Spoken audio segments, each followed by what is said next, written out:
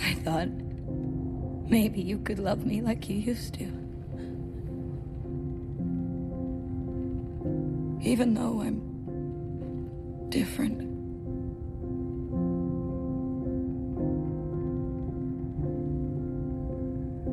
But you changed too. So, here's to the new us.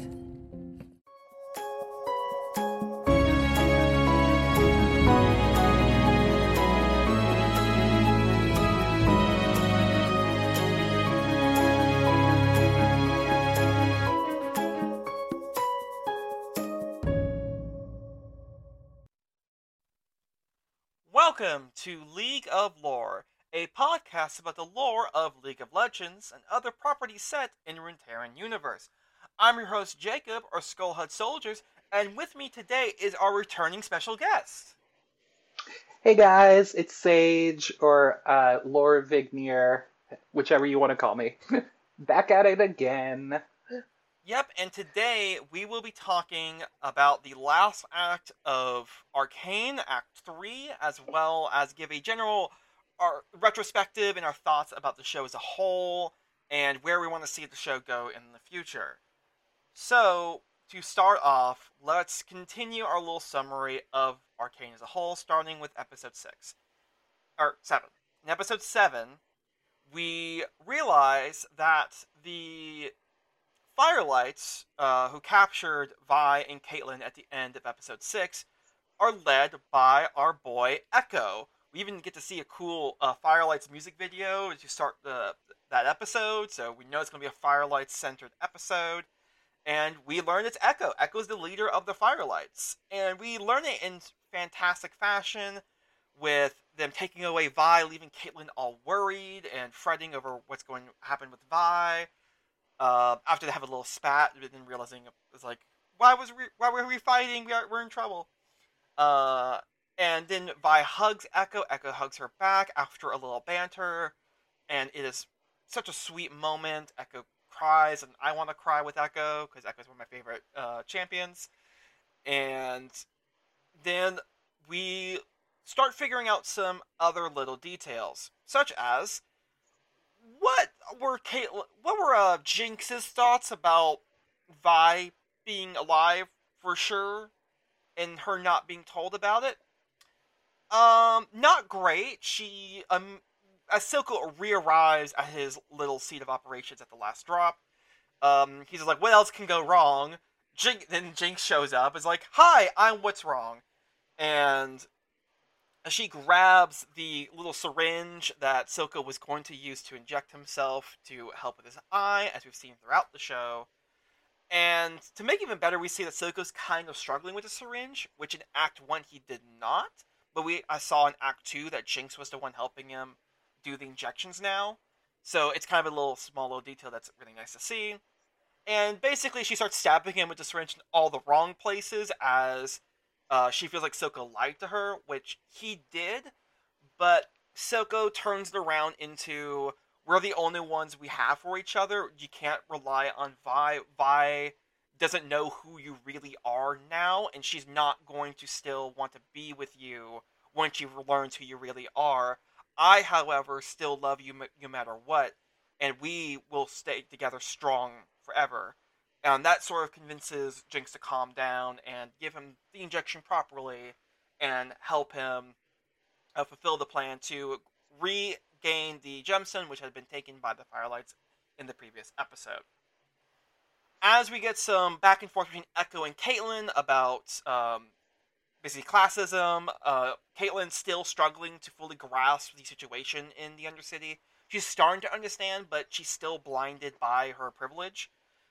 But Echo sets her straight pretty clearly that enforcers have done terrible harm to the city, and also Piltover has done nothing to stop Silco and his criminal empire. So yeah, it's not going great for Caitlyn's perspective of the world. It's basically being completely shattered, and she's having to rebuild it on the fly. After seeing a big mural of all the people the Firelights have lost, we get a beautiful moment of basically Vi saying like Powder is still in Jinx, and Echo arguing she's not because of all the people that they've lost, and even on the mural we see Powder as well as like Vander, Milo, and Clagger, and also the Firelight we saw killed in episode 4 by Jinx, and it's kind of like puts in perspective that these years since Vi has been gone have been horrendous for the people of the Undercity. So many people have been lost, and this rising group of the Firelights, which are essentially the new movement for like Zaun independence or Undercity independence, that is healthier and better than Silco's whole deal. It's this interesting to see like the sacrifices and struggles that they've had to do. Any thoughts about the interactions between Echo and Vi or Caitlyn as well? Not really. I mean, like it was a sweet moment seeing him and Vi reunite for that moment, and him crying when she hugged him. Because God, when's the last time this boy has had a hug? Really? um, but I mean, not a whole lot to say about it. It was good, but not really where my focus was. Right. Well, I will say I would agree with that because my focus comes on a very oncoming scene because we learn that there are other criminal leaders in the Undercity called the Chem Barons. Hmm. Which I will not go into the lore behind the Chem Barons here because it is a lot to go into and we're focusing on Arcane. The base you need to know is they're the other crime lords of Piltover, and they're basically a conglomerate of power. Silco's currently in the leader of them, but they basically call Silco in because they feel like Silco isn't really helping right now, so they call him in. It's also important to know that right now Piltover has blockaded off the Undercity. We saw that happen at the end of the previous episode.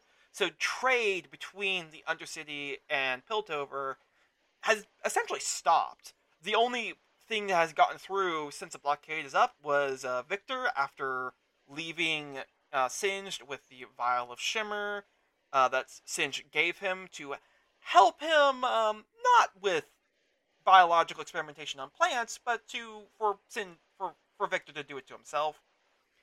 Um, Jace kind of rips into Victor about like, why were you in the Undercity? You're causing me problems. And Victor's like, I told you I was living to see a friend about our inquiry, Hex Core.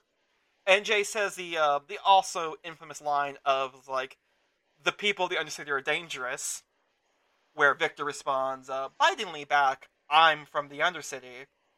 Jace tries to apologize and backpedal, but the damage is done, and Victor does not reveal that he has this Vial of Shimmer, which is very, very important. So Hmm. now Jace has no clue what's going on with Victor anymore. He has been cut off because of that single moment of failure. Back to Silco and the Chem Barons. Well, Silco, I think we all gathered at this point with Silco. He is not one to be played. He is the player every step of the way, and you do not mess with him ever. You especially do not be like, "Oh, come see us now, or we will do something." No, Silco's like, "Okay, I will do something then." He comes into the room with all the Cambarons who start complaining about the blockade, and Silco's like, the sheriff is doing it on my orders, and like, we don't care, we want money. And Silco's just like, I'm going to give you a little thing called perspective. And either he times it right, or he purposefully, I think it's implied he purposefully turns off the air filtration system in this little meeting room they have. You see his giant fan turn off. Sevika closes the door tightly behind them and then begins spraying the air of the Undercity into the room. Like, probably the air in the fissures, especially, where it's like the worst possible air we've heard of. Like, it's really toxic. And immediately all the Cambarons begin choking. Silco does not. Because Silco is a bad A, and also he has not forgotten his roots, and he has been in the air of the Undercity constantly, while all these Cambarons are basically implied to have been living in the upper portions of the Undercity closer to Piltover proper. And as the scene unfolds, Silco gives a great speech about like where they're from and about how do not forget, like, I'm the one that gave you this power. I'm the one that gave you clean air, as he's passing out these little masks to help them breathe so they don't die. And in a wonderful scene as he goes to the kind of the ringleader of this little cadre of Chem Barons, named Finn, who's on the ground, like groveling, like choking. He takes a little whiff of the clean air from the mask and then tosses it down to him as a little paltry thing.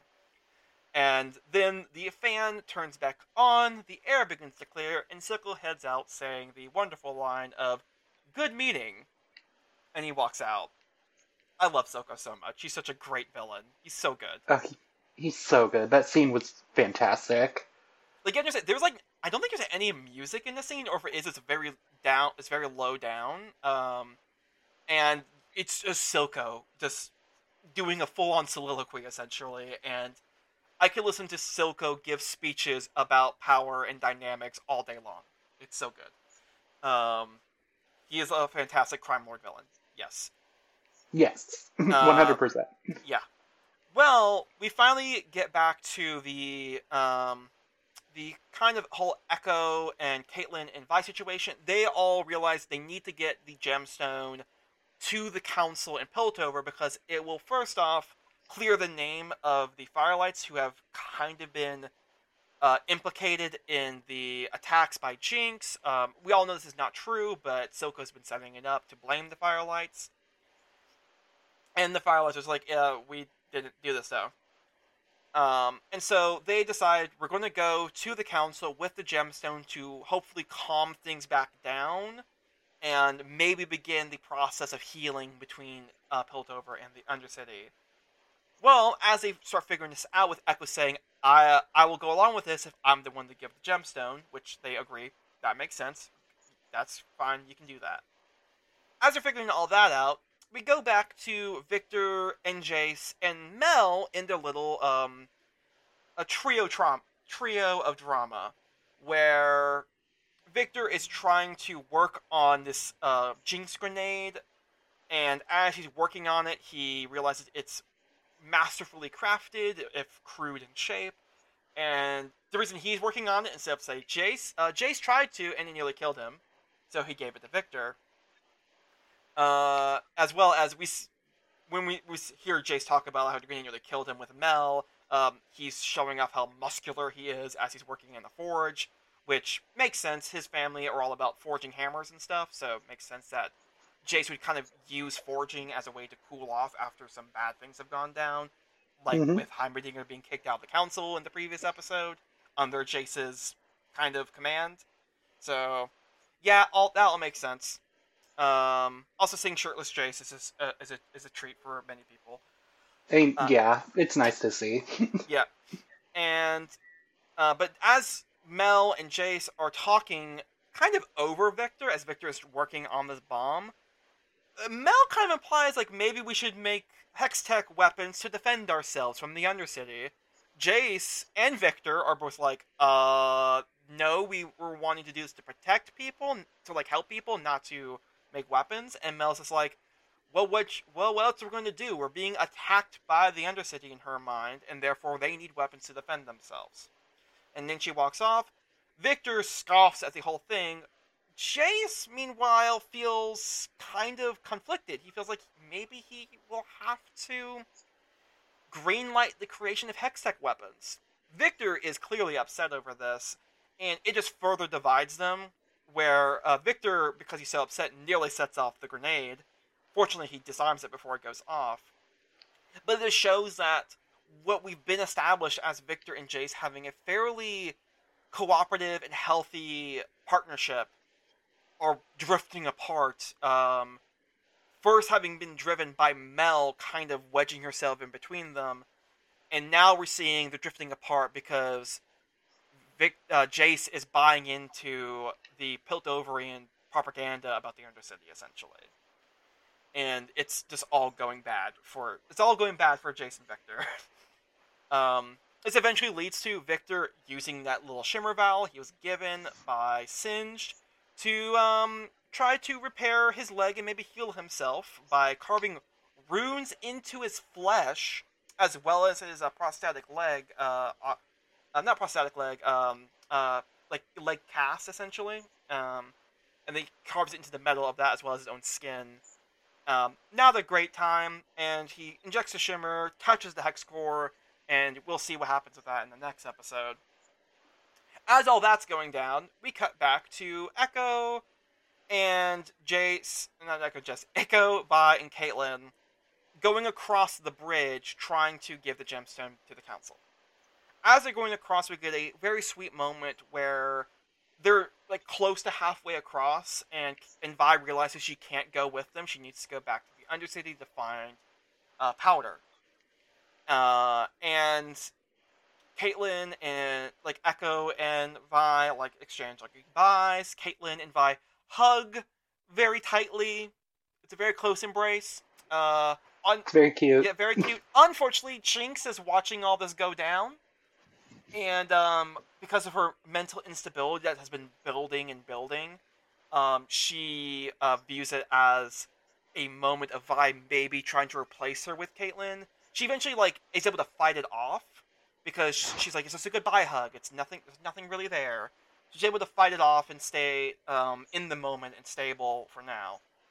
This will not last, because as they part ways and Caitlyn and Echo head towards the city, they did not know about the blockade. They've been kind of busy. And as they reach the blockade, our lovely Sheriff Marcus is there to greet them. And as they're like, hey, we have the gemstone, we need to give it to the council. And Marcus is like, the gemstone? The thing that Silco wants? Let me see the gemstone. Echo is hesitant to do so. Caitlyn's just like, come on, you gotta show him. Echo shows him, and then gets shot. Luckily, Echo's fine. He has body armor, but yikes! And the moment and the moment the gunshot goes off, Vi immediately books it back to Caitlyn and Echo, kind of forgetting to call out Echo's name and only calling out Caitlyn's name, which yeah, which is kind of funny to think about. It's like, oh, my childhood friend, like they're fine. I'm more worried about the girl I just met, who I'm falling in love with. This is kind of funny little detail. But as she runs back, Jinx fully is just like, Vi's replacing me. Like, she's running back to Caitlyn immediately. And the voices of the hauntings of her mind, like with the voices of Milo and Clagris, but especially Milo, like get to her, and she is fully furious with Vi. And then we get a great standoff moment where Marcus seems he's about to shoot Caitlyn, but he's hesitating a bit because I can't shoot a fellow Pilty. I'm like, like, oh, it's fine to shoot Echo, this other like barely adult, but Caitlyn, oh, I can't do that. Like she's one of us. Oh, I don't know if I want to shoot her. I have no sympathy for Marcus in this moment. Marcus did this all to himself. And that's when, as Vi is running up towards Caitlyn, we get this beautiful scene of all these green lights, which we heard earlier were what firelights are. They're basically like green fireflies. But then we realize those aren't firelights like coming out behind Vi. It's bombs. Lots of butterfly bombs. And they go off. And it is brutal. Every single enforcer on that bridge, dead. Marcus, dead. Caitlyn, very hurt in her leg. Vi barely missed getting hit by anything. Echo was fortunately already on the ground, so he was not hit by the explosion. But it is bad times all around. And then we get the wonderful shot of Jinx walking out of the smoke. She executes an enforcer who's still barely alive, all while humming the same song that she was singing in the very first episode at the very beginning of Arcane. Great little callback to that moment. It was the same song she sang last time she was on this very bridge. Very good moment.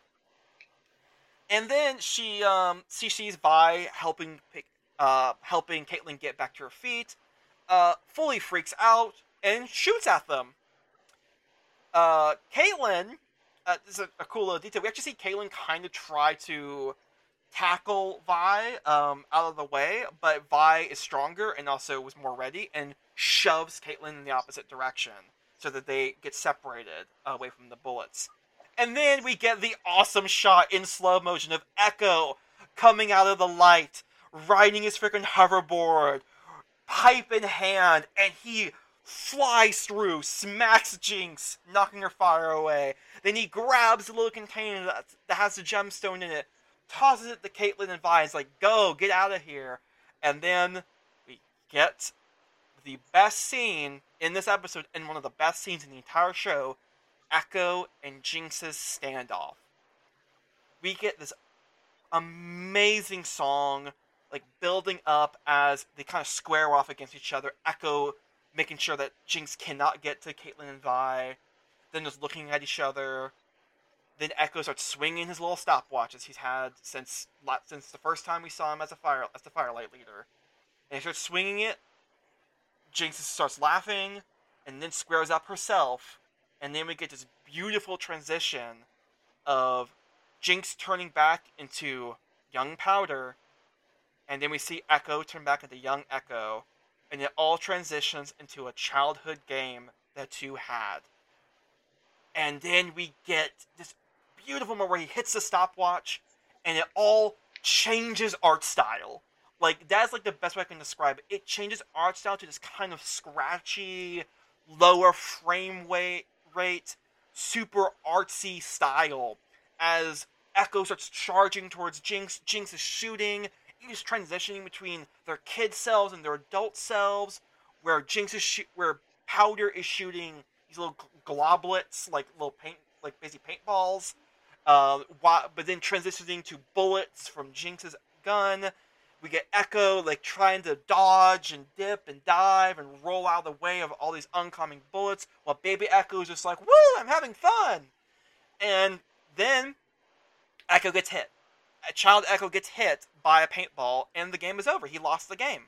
He throws a stopwatch on the ground, and then it all goes backwards. It reverses in time back to where Echo initially hit the stopwatch, and then we see it play live with no music, just a sound of their movements and shooting and Echo's dodging. But this time, Echo does not get hit because he is older, and he only lost as a kid, but now he's learned. And he beats the ever-loving hell out of Jinx. Like, he beats her bloody. It is brutal. It is such a brutal scene. As we just saw them as kids playing this game, and then we see what they've become due to Silco and Piltover and just everything. It has turned these childhood friends into bitter enemies. And then we see this great moment. Some people might see it as a trope where Echo kind of hesitates before like doing another maybe finishing punch on Jinx. But it's not he's hesitating because like, oh, it's my childhood friend. It's because Vi this entire episode has been saying Powder is still in there. And then he sees it. He sees Powder in Jinx's eyes. Because Jinx actually kind of stops fighting back as she also sees her childhood friend in Echo.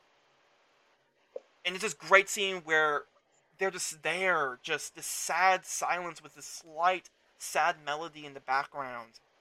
And then Jinx reveals that she has a grenade in hand, and she lets it go, and the grenade goes off.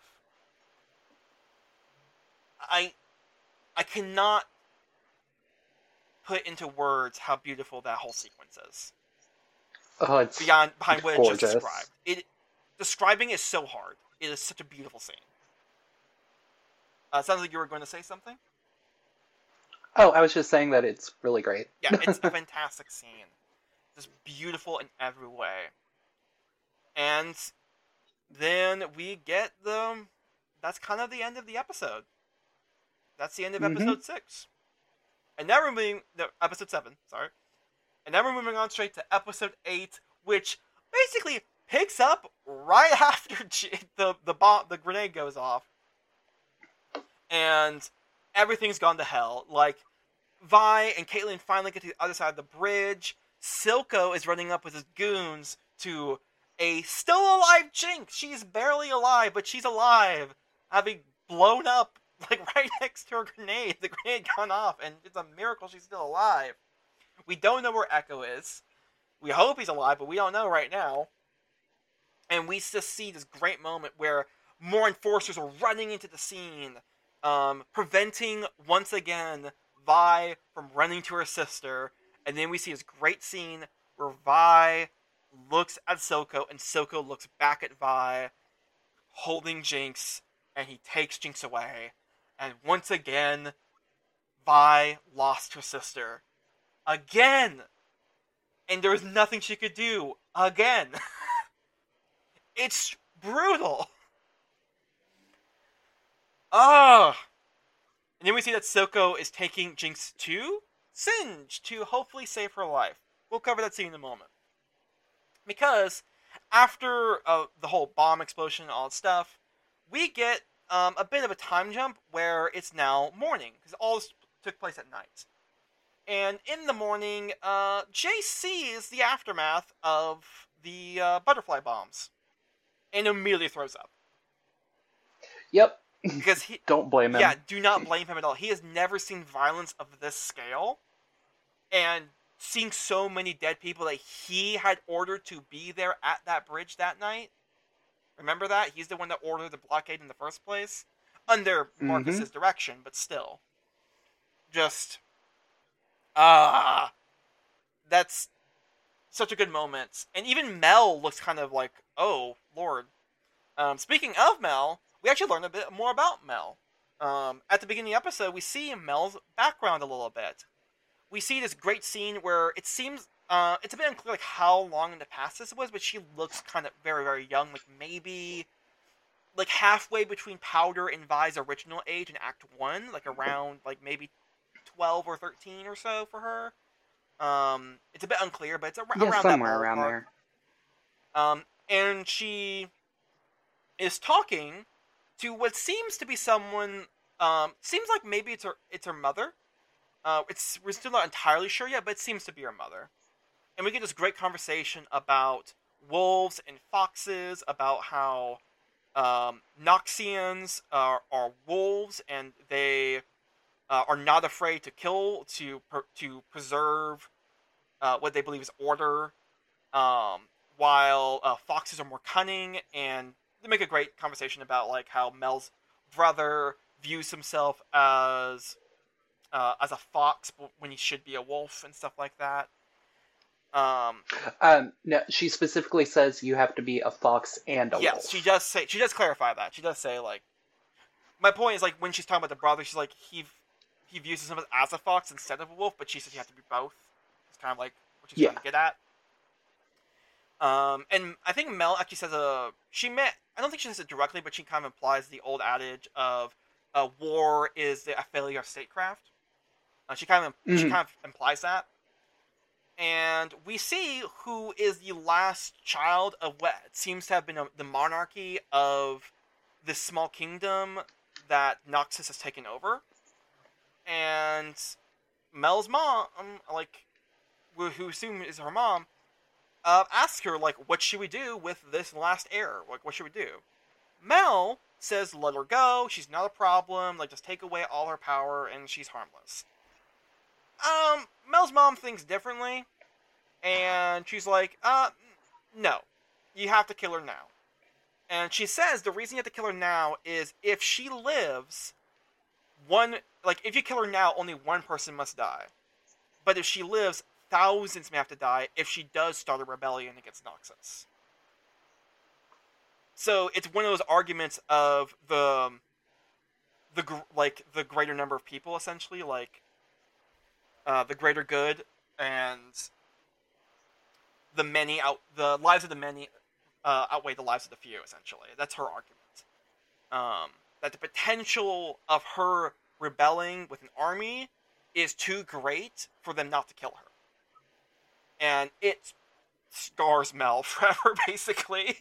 Seeing this other similarly aged kid get her head chopped off. Like, this show has a thing about killing kids. I'll just say that. This is like the third or fourth kid we've seen die. So, just saying.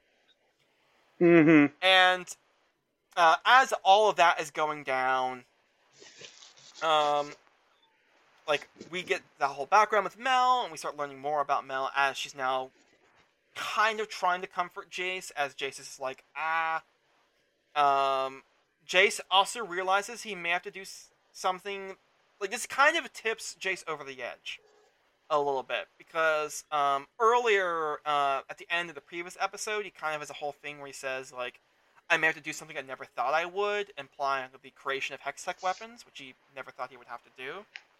Mm-hmm. And now he's seeing this, like, there's more impetus for him to do that now. He's seeing more people dead by, in his mind, Undercity hands, which he's not wrong, because Jinx is from the Undercity, but he's viewing it as a holistic thing, like the Undercity is out for us, when it's really just Jinx and Silco. So, you kind of see what's going on here. Like, Piltover is more and more just grouping the criminal violent elements with the entirety of the Undercity. When we know the Undercity is not all that with, like, the Firelights. And then we get a very fun scene where Caitlyn sneaks Vi into her home. Specifically into her bedroom. Yep. Vi's a bit confused at first because she's like, is this another counselor friend of yours place? Because at this point, I don't think she knows Caitlyn is rich. Yeah, she doesn't realize how rich Caitlyn is. She knows she is rich, she doesn't realize how rich. And then Caitlyn's mom just busts through the door, gun out. Which is this great moment of, like, deer caught in headlights for Vi and Kate. But the moment after the mom realizes, like, oh, it's Caitlyn, the dad comes in, they kind of comfort Caitlyn. Caitlyn's like, hey, this is Vi, she's from the Undercity. Caitlyn's mom's just kind of like, I see. Like, maybe this is not the first time Caitlyn snuck a girl into her room. Like, and then they go to have a talk. As they're talking, we get this interesting interaction where Caitlyn basically tells it how it is, that the Undercity has been mistreated by Piltover forever. And she has now seen it firsthand, and she has now become an advocate for the Undercity. Like, full-on advocate. She's like, the Undercity deserves respect. They deserve our help. And we are doing nothing. What the heck, Mom? You're on the council. What are you doing? And after some back and forth, where Caitlyn's dad actually kind of stands up for her, Caitlyn's mom actually acquiesces. It's like, all right, I will get you and your possible girlfriend a audience with the council. And it was like a pretty shocking moment. I was not expecting Caitlyn's mom to actually go on her side in the end, but she did. Which, nice character development on Caitlyn's mom's part, honestly. Mm-hmm. Finally listening to her daughter when her daughter wants. Like, good on you, Caitlyn's mom. And then we get, Silco and Jinx in Singe's little laboratory where Silco's like, save my daughter, and Singe's like, I can save her, but it's not going to be pretty. And Silco's just like, that's fine, just save my daughter. And Silco's like, okay, and then takes a syringe, which looks like he's going to give to like, Jinx to, like, maybe sedate her, and instead he sedates Silco. So It's Silco amazing. can't stop him. Because as Singe said, he's going to do awful things to Jinx to save her life. Mm-hmm. And it's just brutal. So we get that. And as we go from that, we also see that a character that we kind of haven't seen in a bit is back. Heimerdinger. Heimerdinger is in the Undercity, and he's actually seeing what he's missed for 300 years. What he has allowed under his watch. Because that was like the big critique that Jace points at Heimerdinger about, and he was right. And Heimerdinger realized Jace was right. He has lost touch with with all the people of Piltover, including the people of the Undercity. Mm-hmm. And as he's going around, he sees people like kind of shy away from him or like beg for money or anything. And Heimerdinger realized he effed up. Like, there's this great moment where this kid comes up to him, hands him like scraps, like scrap metal, and he takes the scrap metal, does a little magic trick, and pulls out a little top. and he shows how the top works to the kid, and it makes the kid smile. And Heimerdinger's like, yes, I can still bring joy to people with my creations, only for the girl to immediately be ripped away by her mother, saying, stay away from my daughter. And it's just a great eye-opening moment for Heimerdinger to realize he's messed up. He let the Undercity get this bad. This is his fault. Like, it's a council as a whole's fault in general, but Heimerdinger especially is at fault here.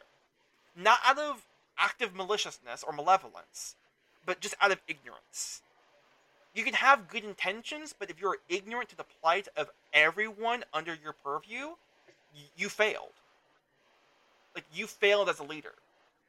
When you're a leader of a city, like Heimerdinger basically was, everyone under you, you are the person, like, in charge of making sure everyone's okay. And he failed. Like, that's just straight up, he failed. So it's a great moment for him to realize, like, how much he's failed by.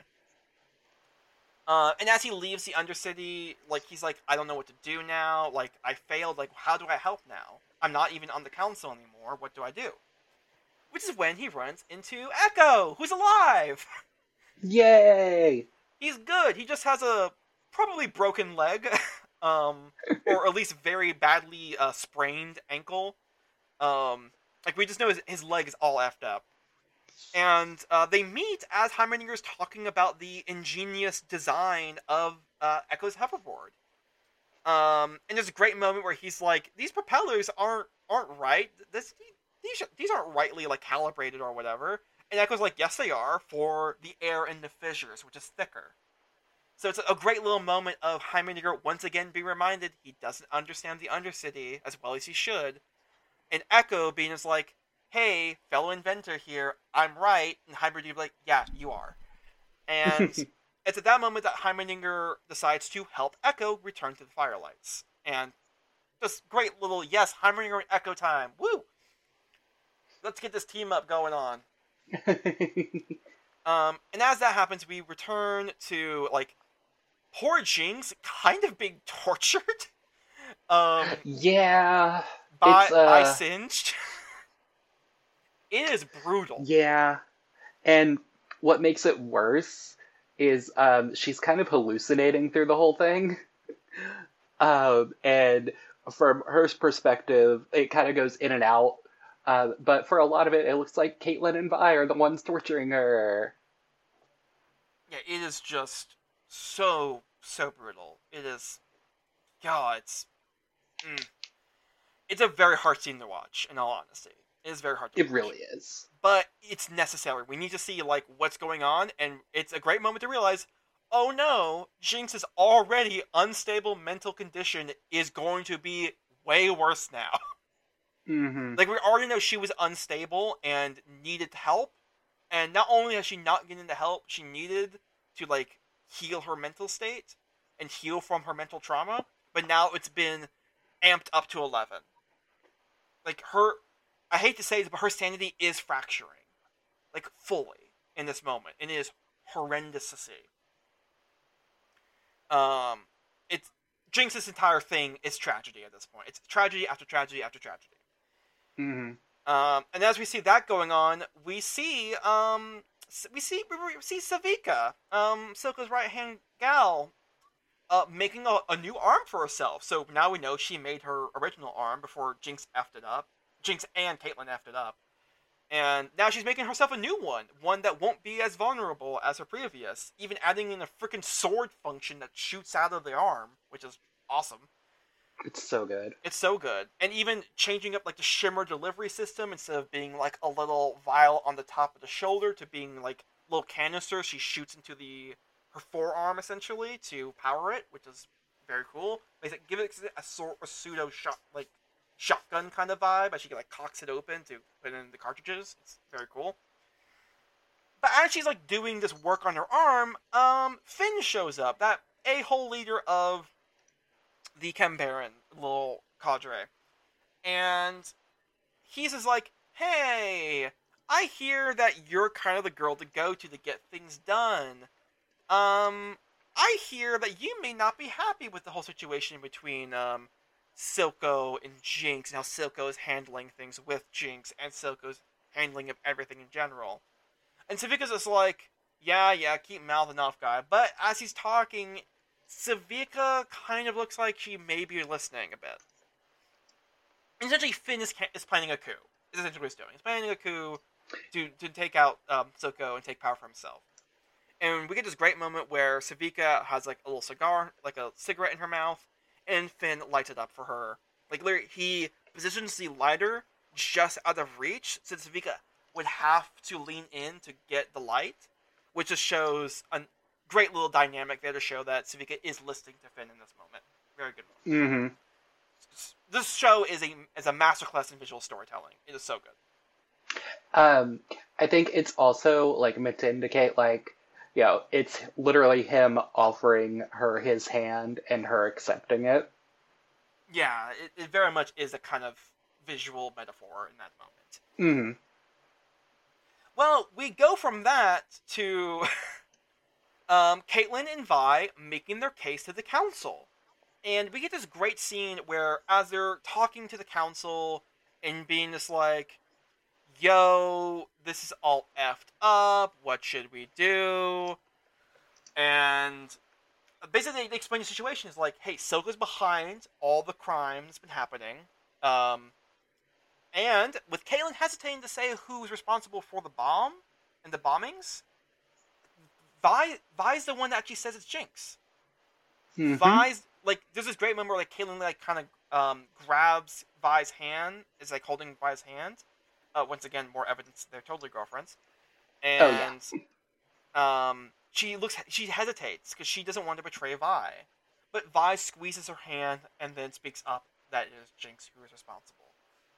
And it's just a great scene of basically them calling out the council for doing nothing to help the Undercity. And then Vi calls out, it's like, hey, you gotta do something. You need to take out Silco. Silco's the one behind all this. You need to take him out. And the council's just like, oh, I don't know about that. That doesn't seem like a good idea. Well, you see, earlier in the episode, Mel's mom actually shows up. Mm-hmm. She has arrived, and she is amazing. She has this massive presence. She literally fills the frame whenever she's in it. She's so good.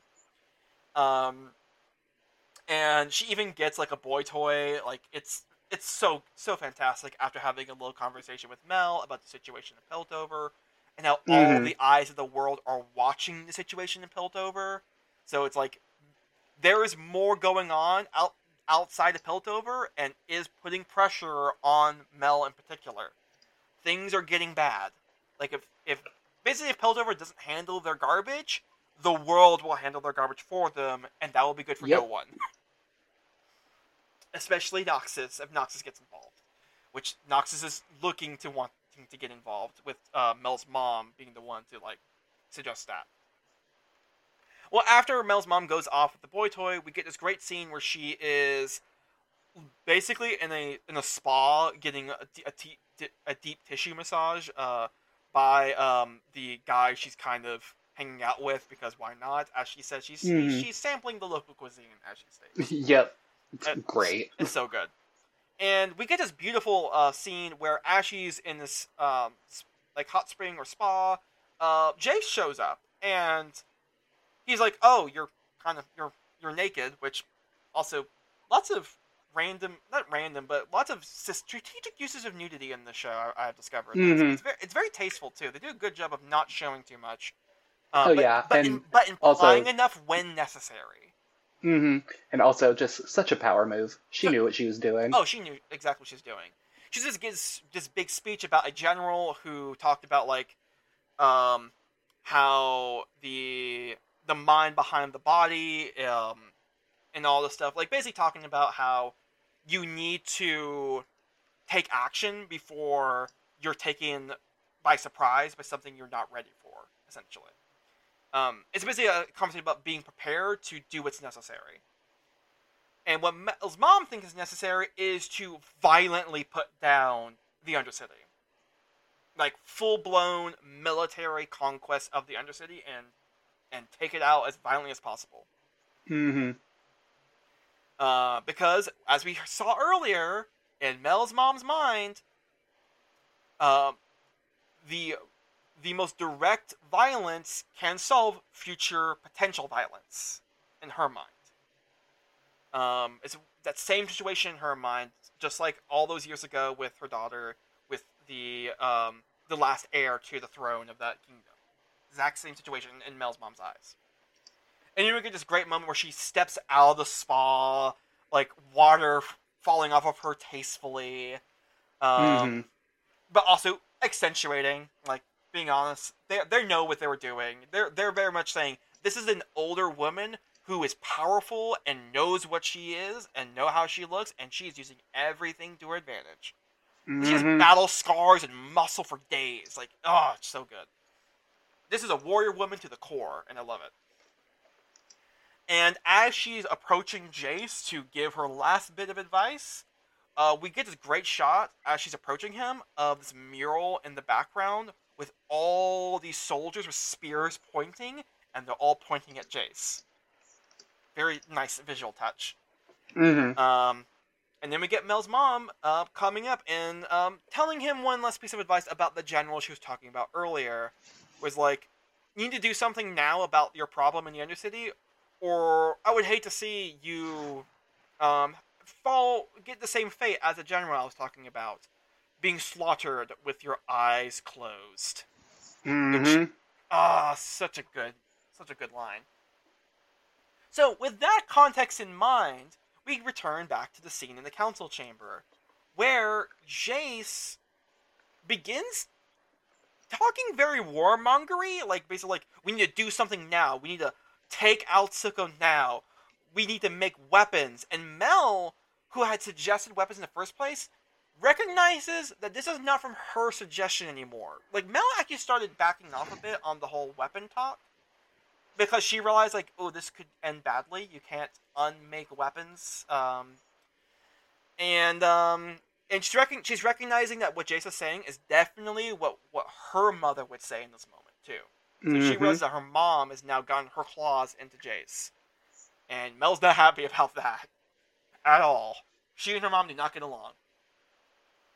And as that talk goes on, eventually it's just, basically council decides to do nothing. And Vi is fed up. She's like, what the heck do you mean, do nothing? Silco is destroying the Undercity. He will try to destroy you.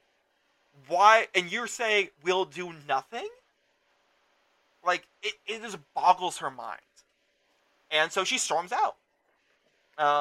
And Caitlyn's mom actually gives a little subtle nod to Caitlyn, like, yeah, go after her. Which, nice little mother-daughter moment. And Caitlyn goes after Vi. Which leads to this heartbreaking scene where they're in the rain, and Vi is leaving, and Caitlyn's like, wait up, and Vi's like, no, I gotta go, and then Caitlyn says, we can still do this together, and Vi's like, no, we can't. And then Caitlyn's like, well, what about us? And Vi says, never meant to be oil and water. I'm crying. Caitlyn's all basically crying in the rain. No, Caitlyn does cry. Yeah.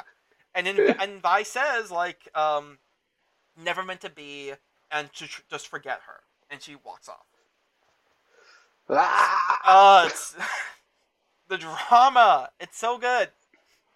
And then we go from drama to probably one of the most beautiful sequences in the entire show. Victor has a repaired leg. Yeah, we're returning back to Victor now. Victor's leg has been repaired. It's all like purpley and kind of mechanical looking, speaking to a potential future for Victor. And then he drops his cane and runs on the bridge. And it is a beautiful sequence of him walking and then running without a cane for the first time in his entire life. He's never been able to run before. And now not only is he running, we see in the background, we actually see the ship, which, if you recall from episode 6, we saw that Victor had made a little steamboat kind of thing, and that was one of his first inventions, and he was not able to keep up with it. But now, as he's running with his repaired leg, he outruns a boat in the background. He's finally succeeded in not only catching up, but outpacing what he always wanted to do. And it's like, it's just a beautiful scene. He screams, and I'm not crying, you're crying. It's such a good scene. Very emotional. And then we cut to him trying to do more hex core mutation on himself to fix the rest of his body. Only he's out of shimmer. That's a problem. Yeah. He's out of the shimmer. The special shimmer that Singe gave him. So he's like, F it, I'm just gonna carve more runes to myself and just go for it. As he's setting himself up to do this, we see Sky, his assistant, who is very much practicing and failing and trying again to prepare to say pretty much a confession for her feelings towards Victor. Only for her to bust into the room with Victor screaming in agony as magic is flying all over the place. Papers, wind. He looks in excruciating pain. And she, of course, not knowing what's going on, runs over to save him. That doesn't go very well. No. And in a brutally tragic moment, Victor sees Sky trying to save him, and then she turns to dust. Oh! Yeah. And then the hex core explodes. The hex core is still fine, it just makes a big explosion of energy and knocks Victor out. And I kid you not, that scene nearly broke me. Just seeing that happen was to poor Victor. Awful. It is so brutal.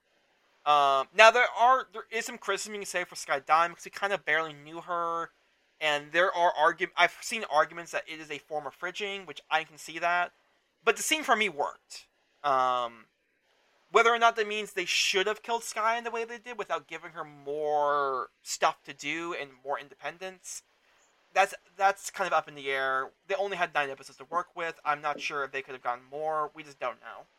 So yeah, like I would have at least. Yeah, go ahead. I was just gonna say I would have at least liked to see what she had been working on. Yeah, because she's talking about she was working on something. Yeah. Yeah, like her whole thing was like going to Victor to get his help with a project and like also confess her love to him. But we never really found out what she was working on. So we kind of get implied later in the next episode because Victor looks through her notes later. And we actually see some little like sketches and stuff. It looks like she was trying to help him with the hex core. Oh, okay. Because it sounded like it was something different, but like semi-related. So I was always a little confused by that. But okay, we'll get to that later then. Yeah. It seems hex core related in some way. But after that brutal scene, we then see Vi goes to Jace. And just like, yo, Jace, you were the only one in the room, in my mind, talking sense, because you actually wanted to do something. Let's do something. You know these cool robot Hextech gauntlets you introduce in the second act? These look really good for punching things. I'm going to take these. And as you're doing that, Jace is actually creating his, in the game, he has this transforming cannon hammer kind of deal, and he's making it in this scene. So he is making a Hextech weapon. And then Vice is like, here's the plan. Let's hit Silco's Shimmer operation fast and hard. We take that out, and Silco's empire crumbles. Which, in theory, is a good plan. That makes sense. Mm-hmm. Take out what's giving Silco so much power in the Undercity, and Silco will lose power. Makes sense. And so they team up. And with enforcers in tow, they storm a Shimmer factory. Which we quickly realize, while is mostly seems to be run by, like, adults, there's a kid there. Yeah, that's not a good sign. A kid working in a drug factory? Yikes. And as they seem to be locking down the place with no problems, the kid hits the alarm, and these massive hulking suits with shimmer-infused people inside come charging out and rip through the enforcers like a knife through toilet paper. Like, it is brutal to watch. They are so fast and scary. Mm-hmm. And then virtually all the enforcers that Jay's brought with him, or at least they're in the immediate vicinity, are all gone. And he's kind of on his lonesome as these, we know them as in-game, they're the Turbo Chem Tank. It's an item, and it looks like those guys, so that's what they are, Turbo Chem Tanks. And they look to try to take out Jace, only for Vi to show up in brilliant fashion, shatter one of these guys' heads into pieces, and we now get to finally see Vi using those cool-as-F gauntlets to fight, her signature weapon in-game. Ah, it's so good to see it finally happen, and Jace with his signature weapon, the transforming hammer, and they go to town. And we actually see that Jace does not fight very elegantly. Like, he kind of swings the hammer around, as a blacksmith would, because he doesn't know how to fight. So yeah, he kind of just swings and hopes for the best. Yeah, which makes sense, and we even see the only reason it works and he doesn't get slaughtered is because that hammer is OP. That hammer just blows things away like no one's ever seen, showing how dangerous Hextech can be when weaponized. Like, it is insanely dangerous and deadly when weaponized. And also it shows that Chemtech, which is what the Undercity's been using Shimmer, can't compete against Hextech directly. Like, we literally see in action. We see these chemically enhanced with suits guys fighting, and they get slaughtered by Vi and Jace.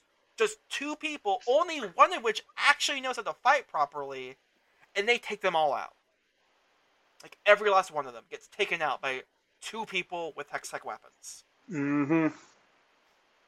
Like, just putting that in perspective, like, that's just how big the gap is in technology between Piltover and the Undercity. Yeah. So, And then Jace turns his hammer into a cannon, begins blasting away. We get epic music playing in the background. We even get to hear their sound effects from their in-game abilities going off. It is awesome. It's rad. We're like, yeah! You fire that cannon, Jason! Oh no, you hit the kid. That kid... Maybe that kid will be... Oh no, the kid's now falling to his death. Oh. And he just hit the ground. That kid's very dead. Yeah. And then we get this quiet moment where Jace and Vi head to the bottom of the Shimmer facility where the kid had fallen to. And the kid, like, apparently is, like, still barely alive. And then he Somehow. dies as Jace looks at him. Yeah, it's kind of weird the kid's still alive at this point, but whatever, dramatic tension. As the kid dies before Jace's eyes. And it was Jace's fault. Jace specifically killed this kid.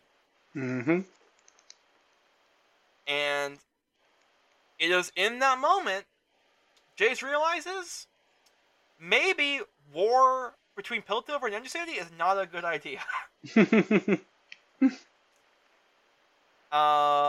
Just a little bit, because we even see him look up, and he realizes that we thought at first, like, maybe only one kid was in the factory. No, the entire factory is being run mostly by kids. And we see all these Undercity Zonite kids just staring down at Jace the child murderer.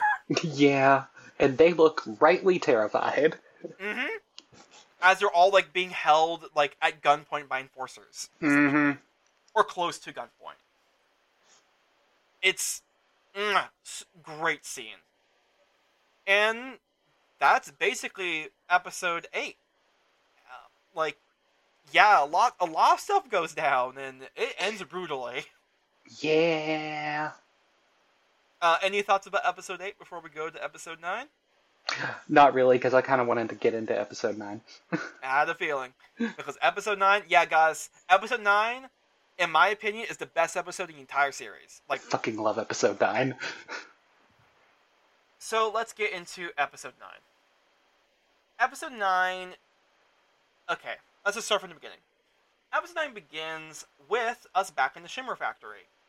And Jace just being like, I killed a kid. And Vi being like, yeah, you killed a kid. That's not the first one you allowed to die. And she does not let Jace get away with just be like, I killed a kid. Woe is me. She's like, get over yourself. You and all the other people on the council, and even just the members of Piltover who have done nothing, have let kids of the Undercity die in droves. Mm-hmm. And now you're upset just because you finally killed a kid by your own hands? Yeah.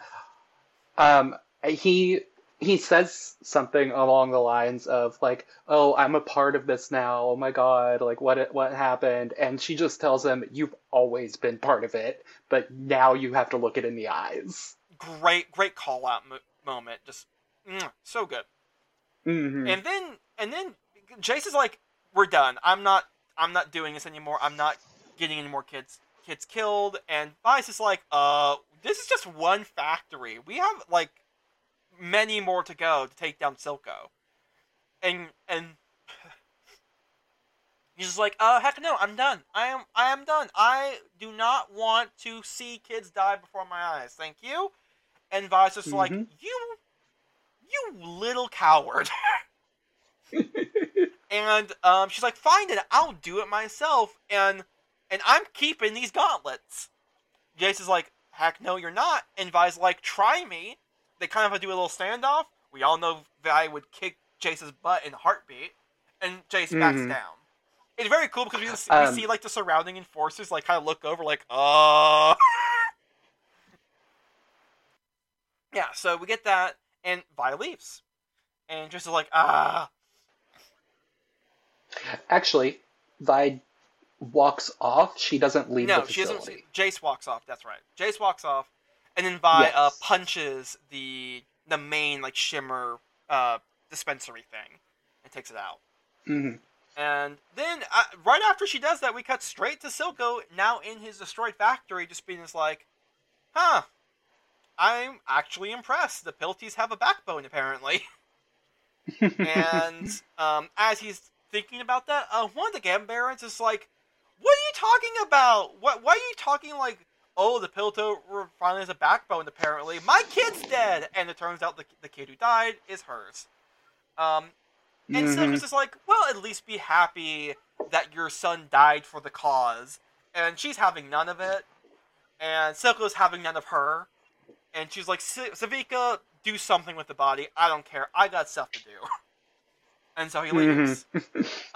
Leading to a great moment where Finn is just looking at Savika, flipping his little lighter up and down. Just being just like, so, you still want to stick with Silco, huh, Savika? This is a great little eye moment. Like, no words are exchanged, just a look, and it's so good. And then we return to freaking poor Victor. Poor Victor. Victor reads through Sky's notes and sees like all her praise for Victor and all her thoughts about Victor, and also we see on the side like maybe it's diagrams about the hex core, like maybe she was coming up with a plan to use the hex core in a helpful way. Just Mm-hmm. It was literally like, oh, your work has inspired me, and I know I can't do as much as you, but I have to try. It's such a great moment. And I've seen some people imply that this is he could have had a relationship with her, which I didn't get that myself. I always felt like Sky definitely wanted a relationship with Victor, but this wasn't about Victor now realizing, like, oh, I could have had a girlfriend. It was Victor realizing that he caused an innocent life to die. He lost sight of what his goal was, which was to help the innocent and the weak and the helpless. And instead of helping, he killed someone along those lines. Just something to remember. Mm-hmm. Like, that seems to be what I get, at least I get across from that scene. It's not a romance, like lost romance sadness. It is lost person sadness. Mm-hmm. And then Victor seems to like try to destroy the hex scroll, which is looking really effed up right at this point. That hex scroll looks nasty. Ugh, Oh yeah, it's gross. I love it. Same. And Victor tries, but he stops. He stops himself from destroying the hex core. He just can't bring himself to it, which makes sense. The hex core is kind of his life's work at this point. Mhm. Also, so to add to the creep factor, the while he's approaching it to destroy it, it starts like shaking like a scared dog. Yeah, but then after Victor puts down this chair that he was going to smash the hex core with, the hex core is not happy that Victor tried to destroy it, or at least thought about it, and so it turns off his leg. Like, sure, just shocks him and knocks him out, essentially. Yeah, So, again. that hex score is, yikes. Also, Victor has to have a concussion at this point. Poor Victor. He does not He's have been a knocked good out time. like 5 times. He's not having a good time at all. And as all that's going down, we see Mel, confront her mom. Very rightfully so. Like, what the Oh, heck, it's so Mom? satisfying. It is so good. She, like, smacks a wine goblet out of her hand, tells the boy toy to get out of the room, which he doesn't until Mel's mom says so, which, nice little power move kind of moment.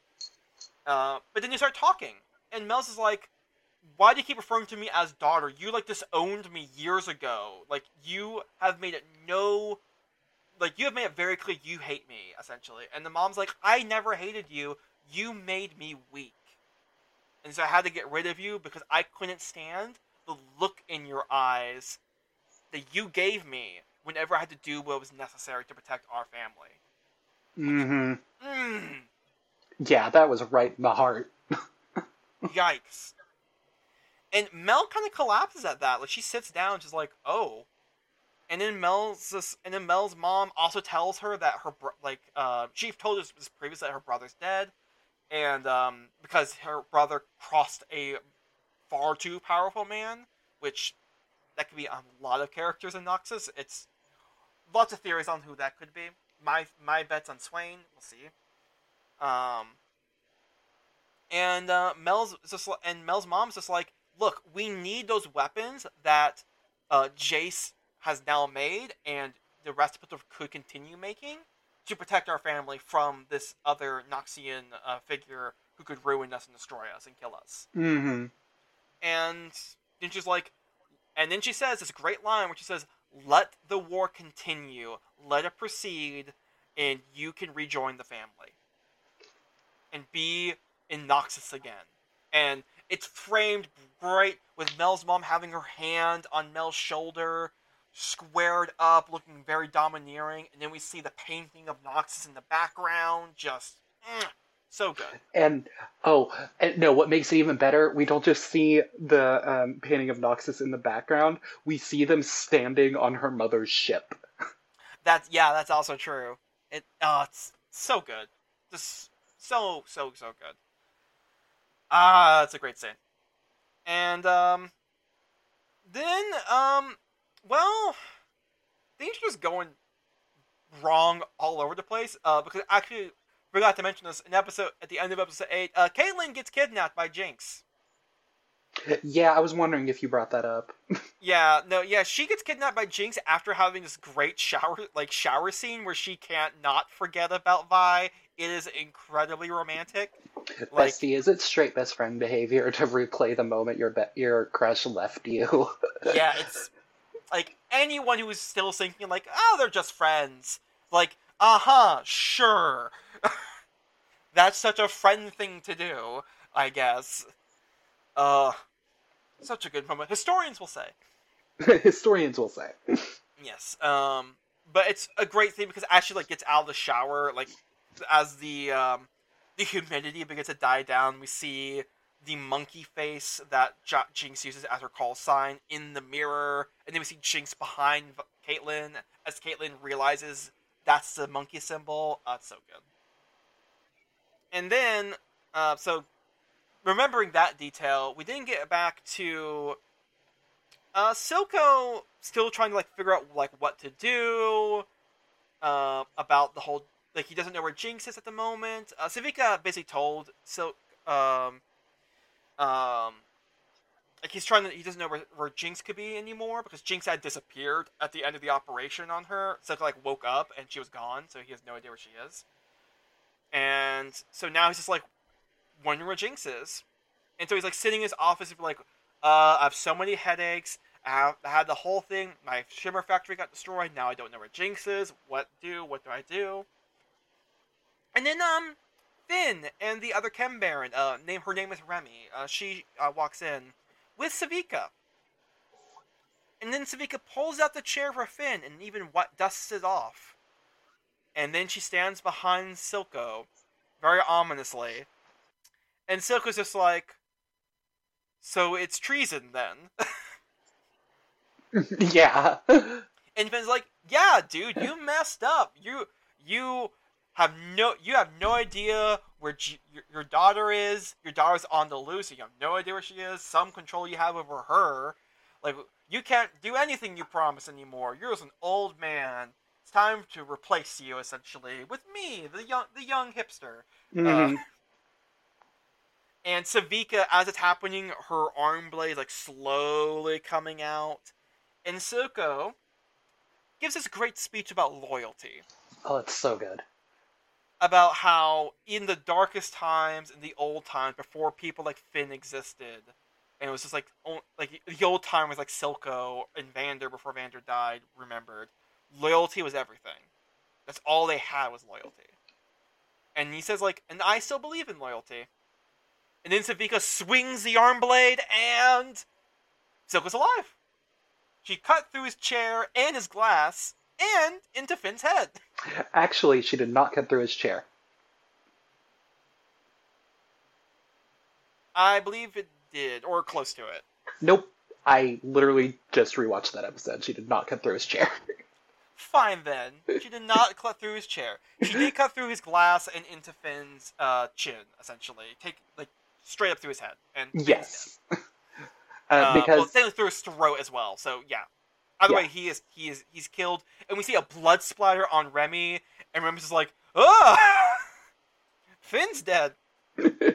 It's great. And we even see that Silco is, like, heavily breathing. He actually thought Savika was going to kill him. Yeah, like this man is having a full-on, like, panic attack.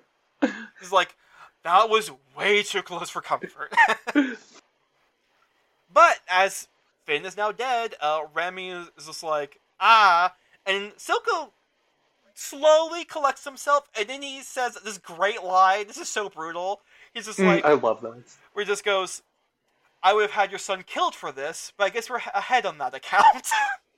Oh, so good. And he just tells Remy to get out. And I was like, that's so brutal. That's so good. And then he straight up asks Savika, like, were you tempted? And Savika's like, nah, not for like a little stain on the ground like Finn. You kidding me?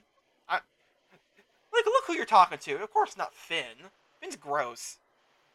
But then she looks at him and says, but he won't be the last. Mm-hmm. And it's in that moment that Silco realizes that he does not have long to get things back under control. Like, that is a low-key threat if I've ever heard one. Like, just because I didn't betray you now doesn't mean I won't.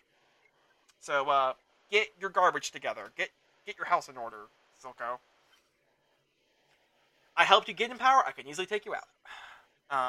And so, Silco, as he's considering this, looks at a note he has from Jace. And, Jace and Silco, talk. And it's a great scene of Jace and Silco talking. A little bit before this, we do see, Jace, find Victor, Victor tossing, Sky's ashes into, a waterway that Sky and Victor used to play at. Mm. We saw that in Victor's backstory. And then Victor, kind of mimics the scene where Jace tried to kill himself in Act 1. Like, he's kind of goes towards the edge, it looks like he's about to commit suicide. And then, of course, in the exact same way Victor said Jace comes in and says, am I interrupting? And Victor stops. And they talk. And they have this great moment where they basically realize that they messed up. They lost track of what they meant to do. They lost track of everything. And Mm-hmm. Victor has this great moment where he says you have to destroy it, and Jace thinks he's talking about his hammer. And Jace actually agrees, like, yeah, I need to. And then Victor says, no, the hex core. You have to destroy the hex core. I can't do it, but you need to. So they both realize they have done terrible. They have allowed things to like corrupt them from their pure goals, and that they need to be destroyed. Like their lives work. Jace's hammer, Victor's hex core, that have to be destroyed. Have gone so far off the deep end from what they meant to do. And then Victor has this great line where I think I even have it memorized, where he literally says, okay, it's like in the journey or in the goal to do good, to do great, we fail to do No, good. no, I know it. Yeah. In the pursuit of greatness, we failed to do that's good. the line, and that line's so good. Oh, it's Such a great encapsulation of Jason Victor's story up to this point. Like, so good. The folly of scientists and researchers who forget to look at the bigger picture, essentially. Like, so good. While that's going down, Heimerdinger had gotten Echo back to the Firelights. And we get kind of like a happy thing where Echo is reunited with the Firelights, and Heimerdinger sees their giant tree they have in their little home, and he's like, you did all this in your short lifespan? What the heck? And Echo's just like, yeah, like, when you have to survive, you'll do anything, you'll find a way. And Heimerdinger's just in awe of what they've accomplished. And he makes this great line where he's like critiquing, like, why are you flying around on these hoverboards? Like, they're so unsafe. Couldn't you do like a safer design? And Echo's just like, you can't give people what they need to survive. You have to give them what they need to live. Mm-hmm. Such a great. So there's good. so many good lines in this episode. It's so good. Honestly, best episode. Yeah, like I said, it's the best episode of the series in my opinion. And then we get the moment of the Firelights celebrating Echo's return. It's such a great moment. Heimdinger's eyes are such filled with awe. It's beautiful. And then, oh boy. And then we get to Vi deciding she is done with everything. As well as Silco realizing that he is in a possible situation. Because after Jace had this whole conversation with Victor, and Silco had his whole deal going on with Savika and Finn, they meet up. Because the letter that Silco had gotten is from Jace. Basically being like, hey, let's meet up and talk. We don't want war. War is the last thing either of us want at this point. Like, Silco tries to, like, kind of bolster, like, kind of, like, put on a brave front. But Jace's point blank says it's like, because he kind of calls Jace out on, like, you attack one of my facilities and then you ask for parley. Like, that shows, like, a weak spine. Like, that shows you're not willing to go as far as you say you could. And then Jace's like, yeah, because I saw what would happen, and you wouldn't stand a chance. You should not want this any more than I do. Like, it's such a point-blank moment of Jace saying, like, you saw the destruction we did with Hextech, and do you want that war? Do you want us to fight? Do you really want that? And Silco's like, not really. And so they basically go down, like, okay, so what do we need to do for us to not go into full-out war between the Undercity and Piltover? And Silco gives his demands. He wants an independent Undercity. He wants the nation of Zaun. Mm-hmm. The thing he has wanted since Act 1. And the thing that a lot of the Undercity has wanted since Act 1. Like, this is the dream. This is the goal. This is what everyone's been wanting. And Jason's like, that's insane. And Silco's like, that's what it would cost. And he's like, okay, on one condition. Give us Jinx. And Silco immediately is just like, Jinx is not at fault. This is all on me. I'm the leader. And Jace points out, it's like, trust me, I would love to have you behind bars, but I can't make a deal with a snake and cut off its head. Mm-hmm. Which, great line again. And so, give me Jinx, and I'll give you your Nation of Zaun. The ultimate dilemma for Silco. And then we get this great scene. Back to the quote I had at the beginning of part 1 of this Arcane overview. I had a quote play from the show where Silco is talking to a statue of Vander as he realizes he now understands why Vander made the decisions he made all those years ago. When you have a kid, it changes everything. When you become a father, it changes everything.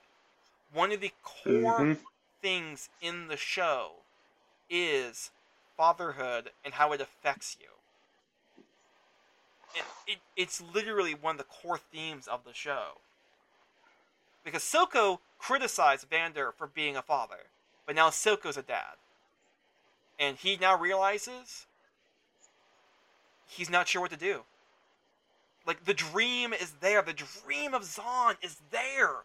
He just has to give over Jinx. As he puts it, all he'd lose is problems. Mm-hmm. And he's at a loss for what to do. And Jinx overhears him saying all of that. Yeah! So, not great for Silco. And then we get Vi needing to blow off steam. She's upset because now she doesn't have the backing of Jace or anything to help her take down Silco. She feels at a loss of what to do. And so she decides, you know what helps me feel better? Beat up Sevika. Beating up Sevika makes me feel better. And so she goes to the last drop and confronts Sevika. And then, with the background music being a freaking old Western style song, like country song, Sevika and Vi brawl. And it is glorious. And it is... Oh, I The love music it. is It's such a banging. good scene. Vi and Sevika are going at it. They seem like Vi seems to have the advantage at first. She even takes a moment to pause and drink a full glass of like whiskey or something, and then throws the glass at Sevika, which is so good. Mm-hmm. And then they keep brawling, and then Sevika pulls out the arm blade, and that arm blade's scary. And she starts swinging it all over the place. She then disables one of Vi's gauntlets, and then puts Vi on the ground. And it's like, oh no, what's going to happen now? Vi is down the gauntlet. Sevika is replacing her shimmer charges. She's going to be at full power again. What will Vi do? And then, as Vi's on the ground, like face on the ground, just beaten up and bloody and so done, Vander's there. This great shot of the ghost of Vander standing over her with his bar towel over his shoulder, because that was who Vander was to Vi. Her father. Not the hound of the lanes, not this great revolutionary who turned his back on violence. Vander's her dad. And he does the most dad thing even in this moment where he's gone. And that is, he's like, he encourages Vi. He tells Vi, like, yeah, you're going to get put on your butt all the time. This sucks. It's hurt. I know you're in pain. You're still blocking with your face. Like, but people still need you. So what you going to do? And Vi gets onto her feet, takes up a boxing position, and Vander says, that's my girl. And I'm crying, and you're crying, everyone's crying. Yeah, and then it's just a mess. They continue brawling. They freaking turn off the power with like the impact of their attacks as like the conflict of Chemtech and Hextech causes like an EMP blast to go off. They're fighting in the dark, and then as Sevika looks like she's going to cut down on Vi and take her out, Vi's gauntlets make a shield, referencing the passive she has in game where she gets a shield when she attacks. And it's so good. And then she uses that. And she uses that It is moment very good. to break Savika's robot arm and then punches her into the wall so hard, into the jukebox, and takes her out. She doesn't just break Yeah, she the just arm. rips it She straight rips it It's off. so good.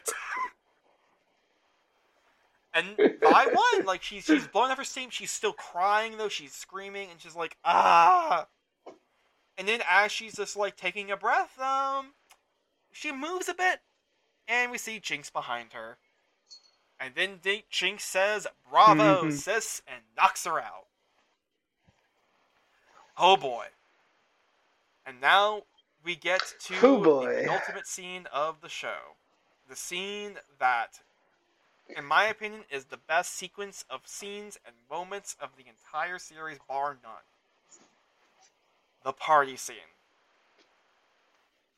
Alright, so before we get to the party scene, I fucking love this before we get to the scene. party scene, because I know you in particular have a lot to say about this, we're going to say, as this party scene is being set up, Jace approaches the council with the deal about giving Zaun full independence.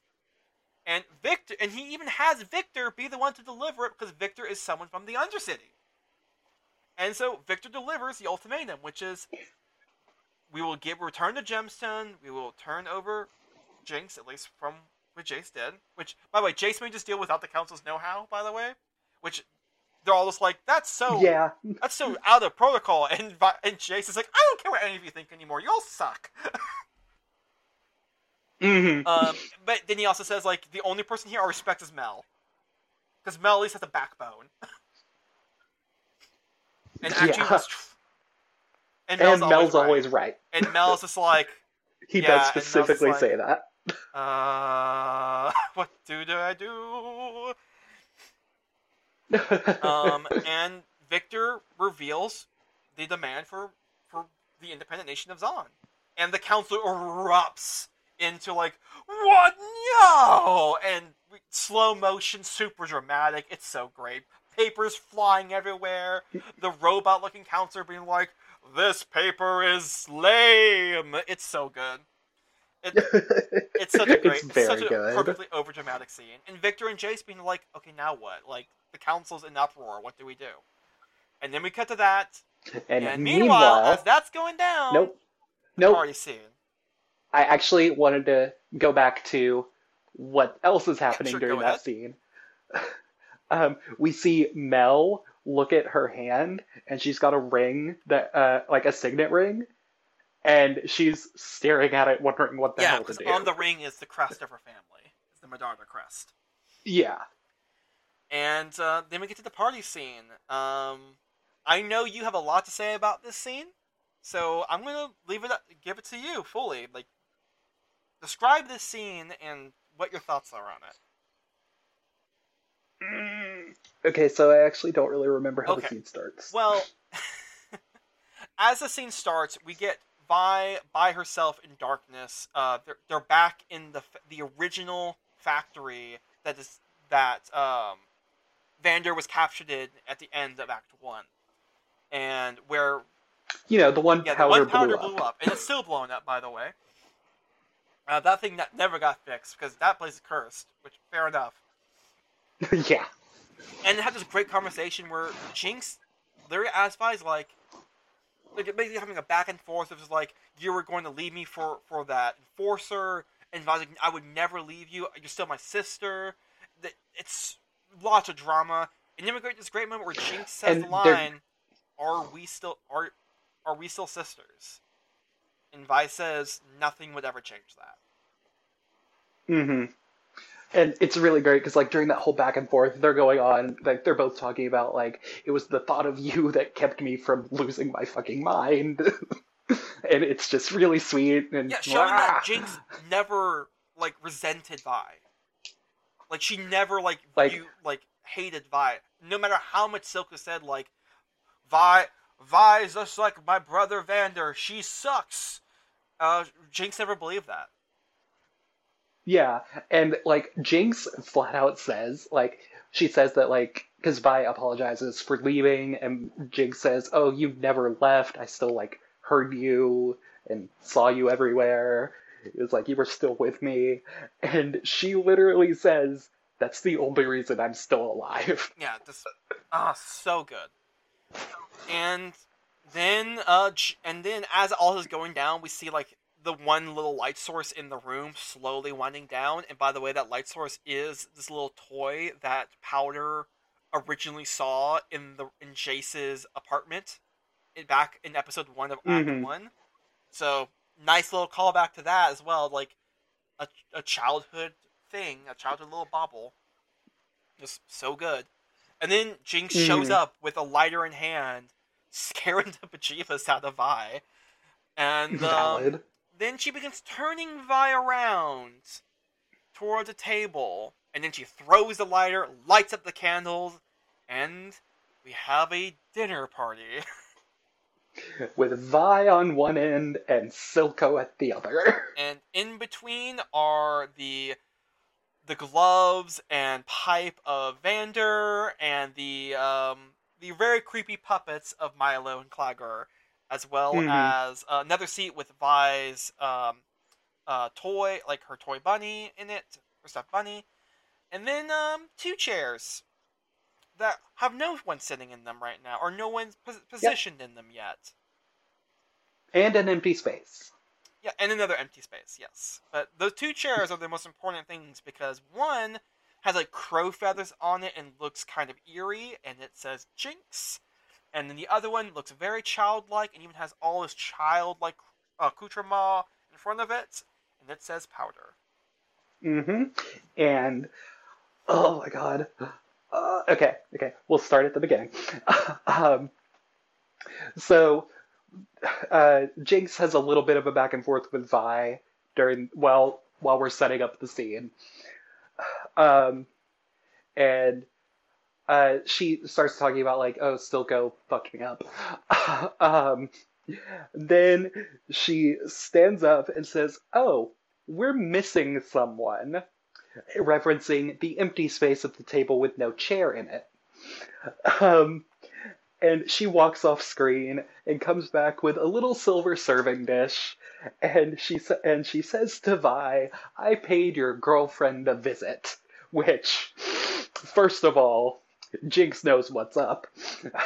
Um, and second of all, remember how she, broke into Caitlyn's house after she took a shower.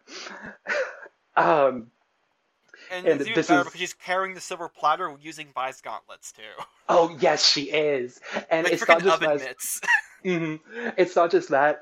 She also like put her own graffiti on the gauntlets.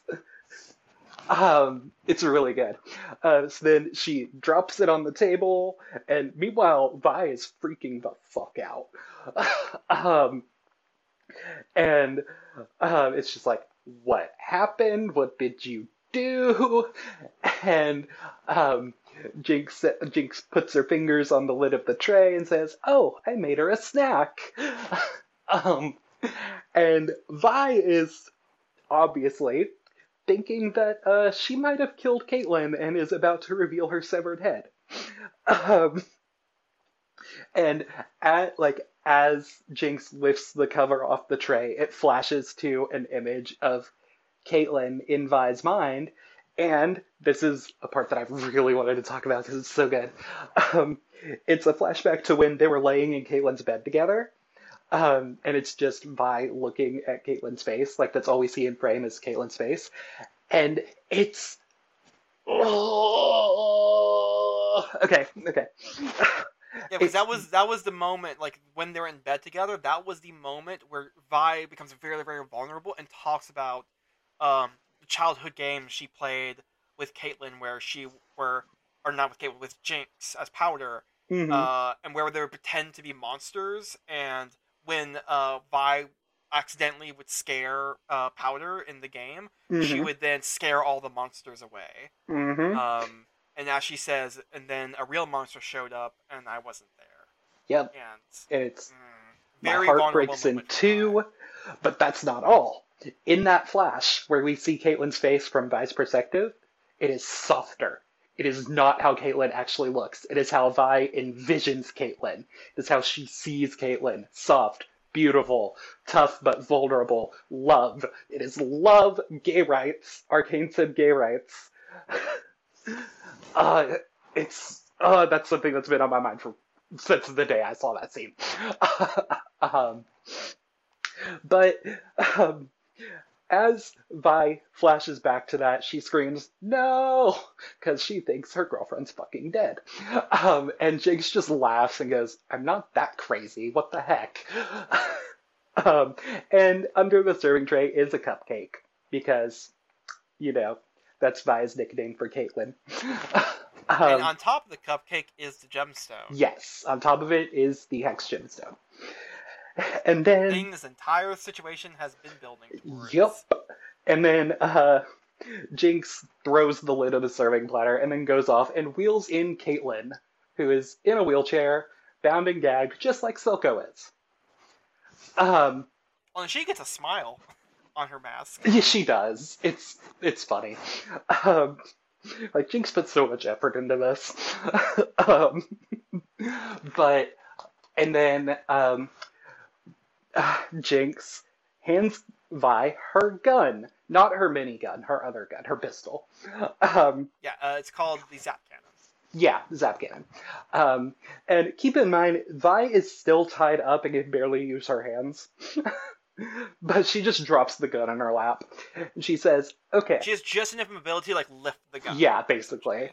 And she motions to the chairs that say Jinx and Powder and says, "Where I sit is up to you. If you kill Caitlyn, you can have Powder back." Or as she says, make her go away. She says make her go away, but she means kill. Yeah, get rid of her and you can have me back. You can have your sister back. We can go back to the way things were. And Vi immediately says, "No, I cannot do that." And then, Jinx grabs the gun and points it at Caitlyn's head. Vi starts trying to talk her down and is like, "Look, Powder, if we can forget all of this and just run away somewhere, put everything behind us. It'll be just us, no Silco, no Caitlyn, nothing." And then, at this point, Silco starts trying to speak. And very fervently. Very fervently. He is very upset. Yes. And then, so Jinx just kind of rolls her eyes and is just like, "What do you want?" and rips out his gag. And immediately he looks at Vi and says, "Her name is Jinx." Fuck you. Don't dead name my daughter. Yes. It's literally that kind of moment. It literally is. And so then he goes on to be like, "Jinx, she doesn't love you. She'll be with you a day before she realizes you're not the same person. And then she'll get rid of you, just like always. Just like everyone else does, except me. It's you and me against the world. Father-daughter love, yay." And Jinx is obviously having a mental breakdown at this point. She's not sure who to She's believe not. anymore. She's not sure who to believe anymore. And she's literally, fighting with herself. And then she shoots the Milo facsimile. Yes, because she starts hearing voices again, Yeah. and she shoots Mhm. it. Be quiet. Yes. And in the process, shattering a yes. glass. And this was pointed out, in something I saw, Milo represents her negative inner voice and Clacker is her positive one, but she pretty much only ever hears Milo most of the time, because she does not think good things about herself. Which makes a lot of sense since Milo was the one in the past who always was complaining about her, and even called her Jinx this time. So yeah, she shoots it, breaks the glass. While she's distracted, Caitlyn uses the broken glass to cut her ropes, and then grabs the minigun, which is named Pow Pow, which breaks my fucking heart. and like points it at Jinx and is like, "Drop the gun, I'll shoot you." Vi's freaking out because she doesn't want her sister to die. Um, and then like Jinx moves to like shoot Caitlyn. Caitlyn gives her a few warning shots, and it's like, "Drop the gun." And meanwhile, Vi is pleading with Caitlyn not to shoot her because that's her sister. Um, and then Jinx like sets the gun down and is like clearly not fully cooperating, but they do this beautiful animation technique where like just in a span of like a few seconds you see her shift from like looking all meek and "oh, don't shoot" to "I gotcha." It's beautiful facial animation. Mm-hmm. And then she like roundhouse kicks Caitlyn in the face. Because remember, at this point, Jinx is still way hopped up on Yes. Shimmer from when Singed. Yes, she is. So she's got like some superhuman strength and speed going on. And her eyes are Yep. full purple now. So yeah, she knocks Caitlyn out. Caitlyn desperately needs a hospital at this point. And then, meanwhile, the gun is next to Silco. And this whole time, after knocking Caitlyn out, basically Vi and Silco go back and forth trying to pull Jinx or Powder to their side. Yeah, something that really started pointing out was like Vi is trying to remind Jinx of her past, being like, "Remember Milo, remember Clagger, remember Vander, remember me." And every time she says it, they immediately get overshadowed by monstrous forms, showing how it's triggering her and re-trauma and bringing all that trauma, like dragging it, ripping it all to the surface, and putting her into a straight up panic attack essentially. And Silco is seeing Jinx freaking out, and she's like, "Stop hurting my daughter." Yes, and what I love is like Vi is pink in this moment, and Silco is blue, which are Jinx's signature colors.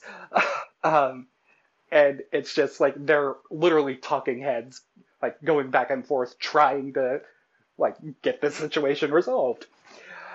While Jinx is in this state, Silco picks up her gun to shoot Vi, to get her to stop hurting his daughter. And he like Jinx hears the There's the gun cock essentially. Yeah, she hears the gun cock. Thank you. I couldn't think of the word. Yeah, she hears the gun cock immediately. Like, instincts take over. She takes her minigun and just shoots in the direction of the noise. And then we see birds fly through the air, and all goes quiet. Yes. And a chair turns with bullet holes in it, revealing who she shot. And it's Silco, who is still alive, but barely. But quickly dying. And yes, quickly dying. He drops his gun. We see that he did get a shot off, but it missed. We see that there's a bullet hole in Vi's chair right above her shoulder, and like there's smoke coming off her jacket, which I actually missed when I watched it. But yeah, we see that he did fire. He just missed. And then Jinx immediately drops her gun. Yeah, probably because he got shot. That'll really mess up your aim. Yeah, Jinx freaks out, drops the gun, runs over to Silco crying, just like, "I'm sorry, I'm sorry, I'm sorry." And in one of the most heartbreaking moments of this entire show, like the part that almost broke me, Silco looks her in the eyes, because she's on the ground crying at this point, because she just killed her dad. He says, "I never would have given you to them, not for anything." And then, like, she's, like, starts seriously crying at that point, and he says, "Don't cry, you're perfect." And then he dies. Such a great scene. And then it goes from that to the moment that this moment's so good, where Jinx like is fully like drained, like she has nothing left. For now, Like, she has nothing she left kind for of now. dissociates after that. She walks over. Yeah, like, she really just kind of shuts Yeah, off. she walks over. Vi's like still trying to talk to her. She's not listening, and she looks at the Jinx chair. Yep. And she sits in it. And then, yep. In a 3-part shot, which is so good. It's very good. And after she sits down, like, she goes on to say, like, you know, Silco thought he made Jinx, but it was actually you, Vi, that made her. And it's really good. And then she... I don't think she says that like, here. I think she said that earlier before the reveal of the table. Oh, did she? Did she? Okay. I thought she said it. No, in this either moment way. she says the line of Yeah, I know what she says. I just thought she said both. But yeah, she says, like, I thought you could love me like you used to. Even though I'm different. But you changed too. Yeah, even though I'm different, but you're different too. So here's to the new us. Here's to the new us. And the song that is so good, one of the best songs in the entire show. Actually, probably the best song in the entire show. What could have, and the name of the episode. What could have been begins to play. Jinx slowly gets up, puts the gemstone in her rocket launcher jawbones, and walks out to the end of the pier, and looks up to Piltover, particularly to the council chambers. And as that's happening, we cut to the council chambers, and Mel takes off the Medarda ring and lifts her hand, voting in favor of giving the Undercity independence. Oh. And then, as this is happening, Jinx screams in frustration, and in her mind, anger and everything, just all the emotion, every emotion she's ever felt in her entire life. And in her mind, she hears what some words that Silco imparted on her when they first met. We will show them all. Yes. And then she fires Jawbone.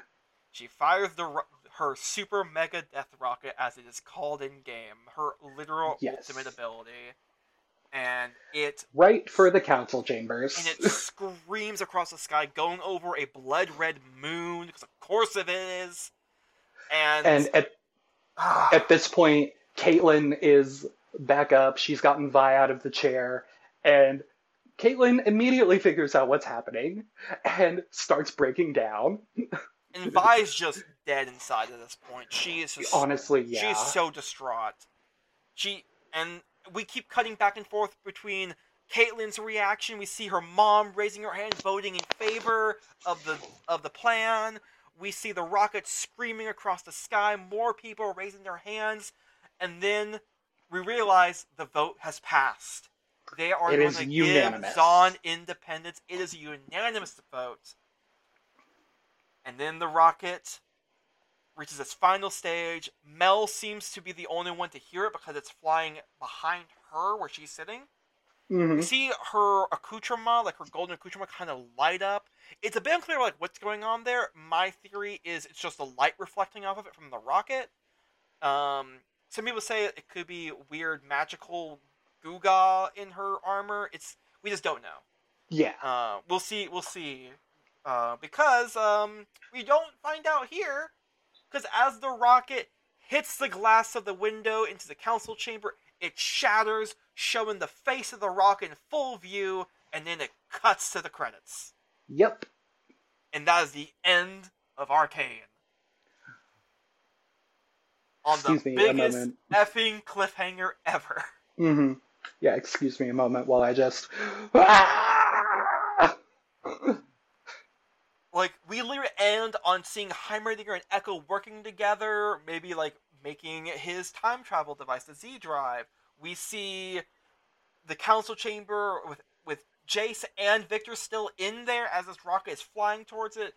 we don't know what's going to happen to the council now. We don't know what's going to happen with the Chembaron situation, because we see Savika trying to smoke a cigarette by herself because she only has one arm now, Hmm. and we see it literally framing the empty chair where Silco used to sit, and just so many open questions now, and we don't know the answers yet, but we will.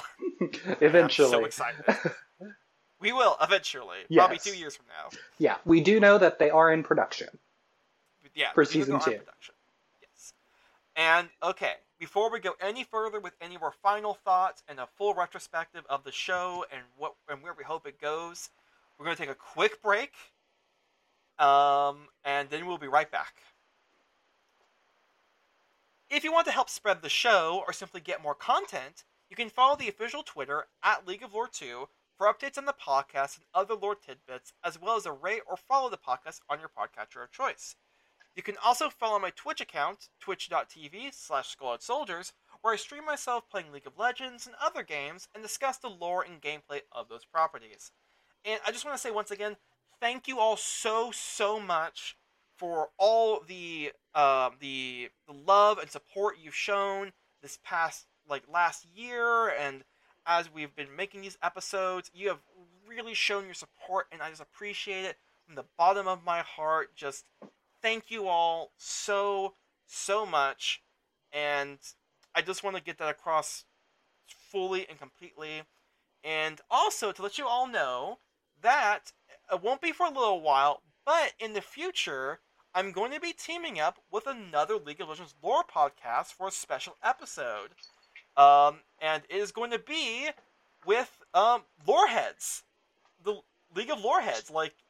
Yes, great podcast. They were talking about the champions in chronological order, or not chronological order, in alphabetical order. And they're a great show. Definitely give them a listen. And we'll be having them on as guests to talk about Jarvan the Fourth when we get to him in our Demacia coverage, as we continue it after we're done with Arcane. So, with that all said, and that exciting news, let's get back to the show. So, what are your thoughts about Arcane as a whole? I want to get your thoughts first. A masterpiece. Just, that's it. A cinematic masterpiece. I totally agree. I have said this to other people, and I'll say it again. I think is the best show that came out last year, bar none. Yes, I am including non-animated shows like Squid Game. Squid Game is a fantastic show, by the way. Give it a watch if you haven't. But I think Arcane is even better than Squid Game. It is so good. Its themes are on point. Its writing is so strong. The music is beyond anything I've ever heard in the show before. The music is so good. And the animation and art style are to die for. It is some of the most gorgeous animation I have ever seen. Show of the decade. I'm calling it now. I would agree. It's definitely up there for me. It's one of my favorite shows in the past decade. Just of all shows. It is so good. This show had no right being this good when it's a show about a video game, which we know are infamous for And yet being it bad. had every right. Yeah, it did. It not only succeeded, it blew all other previous shows that have been about video games out of the water. Like, the only show I can think of that comes close is Castlevania. And that's it. And Castlevania is a masterpiece as well. So, keep that in mind. Like, this show is even better than another masterpiece of a show. Like, oh, it's so good. It's so phenomenally good. I cannot wait to see what they do with it. There's so much that they could do. We still have many other Zaun and Piltover champions that they could explore, such as Camille, Warwick, Urgot, Seraphine, if they really wanted to go that direction, Oriana, Blitzcrank, and many more, like Ezreal, and just a few others that you could cover as well. As well as many other characters they could introduce that we know are in Piltover and Zaun. such as several chem barons we've heard about that could be very interesting. Like there's this plant-based chem baron that we know of in the Legends of Runeterra card game. There's so many directions they could take this, and I'm excited to see where they do. Mm-hmm. Anything you're looking forward for the show to do in the future? I want my girl back. I don't care about anything else. I want more Jinx. And we know there's going to be more Jinx. Like, we've already gotten a little teaser, and we know Jinx is for sure returning, as well as Vi and Caitlyn, and Warwick is definitely going to be in the next season, because we hear Warwick's theme in the teaser. So, we know Warwick is on the way, and there are so many things about Warwick that we could talk about, like the fact that Warwick likely could be Vander. Yes. Because we know... That is there's a lot... I'm on board with that. Yes, because we know that Singed... is the one responsible for the creation of Warwick, and we even see in that last little sequence, at the end of the episode 9, we see Singe looking at a locket, which the picture in the locket looks a lot like Oriana, and that's obviously supposed to be Singe's daughter, because Singe mentions he had a daughter too when he's talking to Silco. So yep, before he knocks Silco out. And before he knocks Silco out. And so it's like, is Singe Oriana's father? And then above in the rafters, we see a wolf-like shape, which is likely Warwick.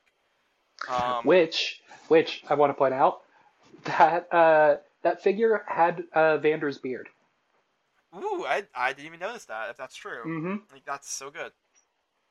And we also know obviously that Vander's been called the Hound of the Lanes like a few times. So, like, it kind of seems to be heading in that direction that Vander is for sure Warwick, which I am all in favor of, because Warwick is a very fascinating character, and if that's Vander, that would lead to so much drama with Vi and Jinx, and I would eat it up. I'm so excited.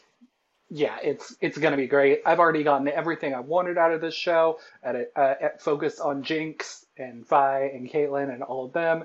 Like, once season 2 comes out, obviously, then I'll be satisfied. I want nothing more from it. It can do what it wants. Yeah, I'm excited to see the direction they take this show from here. Like, obviously, we still have a lot of things that could still be explored. Like, Vi still has not become an enforcer yet, because we know she's the Piltover enforcer. So that hasn't not happened yet. Caitlyn's not the sheriff yet, so that's still on the road. And Jace and Victor are not in their final forms yet. Like, Victor is supposed to become, like, a cyborg man, and that's not happened yet. And Jace is supposed to be the full-on leader of Piltover, which he's basically is, but it seems to be implied that he's totally going to be that, like, totality. Because the council's probably going to be gone, so we'll see how that goes. And, like I said, we still got Singe just hanging around, so can't wait to see what Singe is going to do. We now know Noxus has been taking an interest in Piltover, so that's going to lead to places. And then we got all the other champions that could show up. Like, we have Camille, the penultimate anti-Zaun, anti-Undercity upholder of the rights of the elite in her mind. Trained assassin and leader of Clan Pharos, which we've heard mention of in the show, so we know they're in the show. So that's going to be spooky to get Miss Robot Knife Legs. Yeah, that's going to be fun. I love her. I love her so much. She's one of my favorite characters in Piltover, because she is so cold and evil, and I love her. And we could also get some other stuff, like if Seraphine, despite her being a controversial figure in the League of Legends community, I would love to see her. I would love to see her in the show, because I think if they handle her properly, she could be a really good character to add in. Because she is someone that's trying to heal the divide between Zaun and Piltover. So, I would like to see her done good. Like, written well, essentially, unlike she currently is. We have Ezreal, who likely won't be a big deal, but it'll be fun just to see him. We have Blitzcrank, which is a creation of Victor, so it'd be really cool to see Blitzcrank get made and go around helping the people of Zaun. That would be really cool. And also, it would, I think, a perfect antagonist to add, now that Silco's gone, is Urgot. Because Urgot is some people would call him an anarchist, but that's not exactly correct. But he, no, actually, the best way of putting it, he's an anarcho-capitalist in the fact that he is all about the strong should rule the weak, and only the strong should survive. Like, full-on anarcho-capitalist Darwinist, like, full-on that, and he would be the perfect villain to replace Silco. Because what happens when there's a power vacuum? Lots of infighting. And who's great at taking advantage of infighting? A man who just thinks the world should burn. Yep. So I would love to see Urgot. It'd be so good. He is so terrifying. He has like a whole cult around him. It'd be fantastic. I would love to see him. So, yeah, and also I would just love to see more Echo and Heimerdinger, especially Echo finally creating his time device, the Z Drive. That'd be so good and fun. So we'll see where all that goes in Arcane. I think overall, I'd say Arcane is the best League of Legends thing ever that's ever been made, like bar none. And I think that Riot should make Arcane the new canon. Agreed. In all honesty, I really do. Hard agreed. As much as I love as much as I love the current state of the lore in Piltover and Zon, I think Arcane is far better. Do it, I you think Arcane cowards. is much more concise, much better in every way, and I would like to see them make that the new canon lore and just adjust all the other characters to fit in. Anyone like you would like to see to get more development besides Jinx in the show? Misfortune, probably. Even if she's not even part of Piltover and Zon? Yeah, like, whenever we get there. I know nothing about Piltover and Zon So except basically, Jinx. you want to see the show expand out beyond Piltover and Zon, like Yes. Bilgewater and the other regions? Yes. Again, I'll be satisfied with just this. Right. But, yeah, if they decide to do that, then I think they should focus on people like that. People like her. Okay, fair enough. I don't know a lot of champions. That's fair enough. I just wanted to get your thoughts on the ones that you do know, or anything like in the show, like you would like to see get expanded more. Besides Jinx. Nope, just okay. Jinx. Okay, fair enough. Alright, well, with that, if you have any questions or thoughts, please send them in your reviews on your podcatcher of choice, or to loreofruneterra@gmail.com. You can also now send them through the Discord channel, League of Lore, on the Robots Radio Discord channel, on that server, Robots Radio Network server. And they'll be answered next episode. And next episode, we are going to be covering a very particular character that's pretty important. We are going to be talking about Lux. Ooh, exciting. I cannot wait to talk about that character and all the intricacies and drama and queer coding that she has. Alright, and I'm going to see you all then. Peace.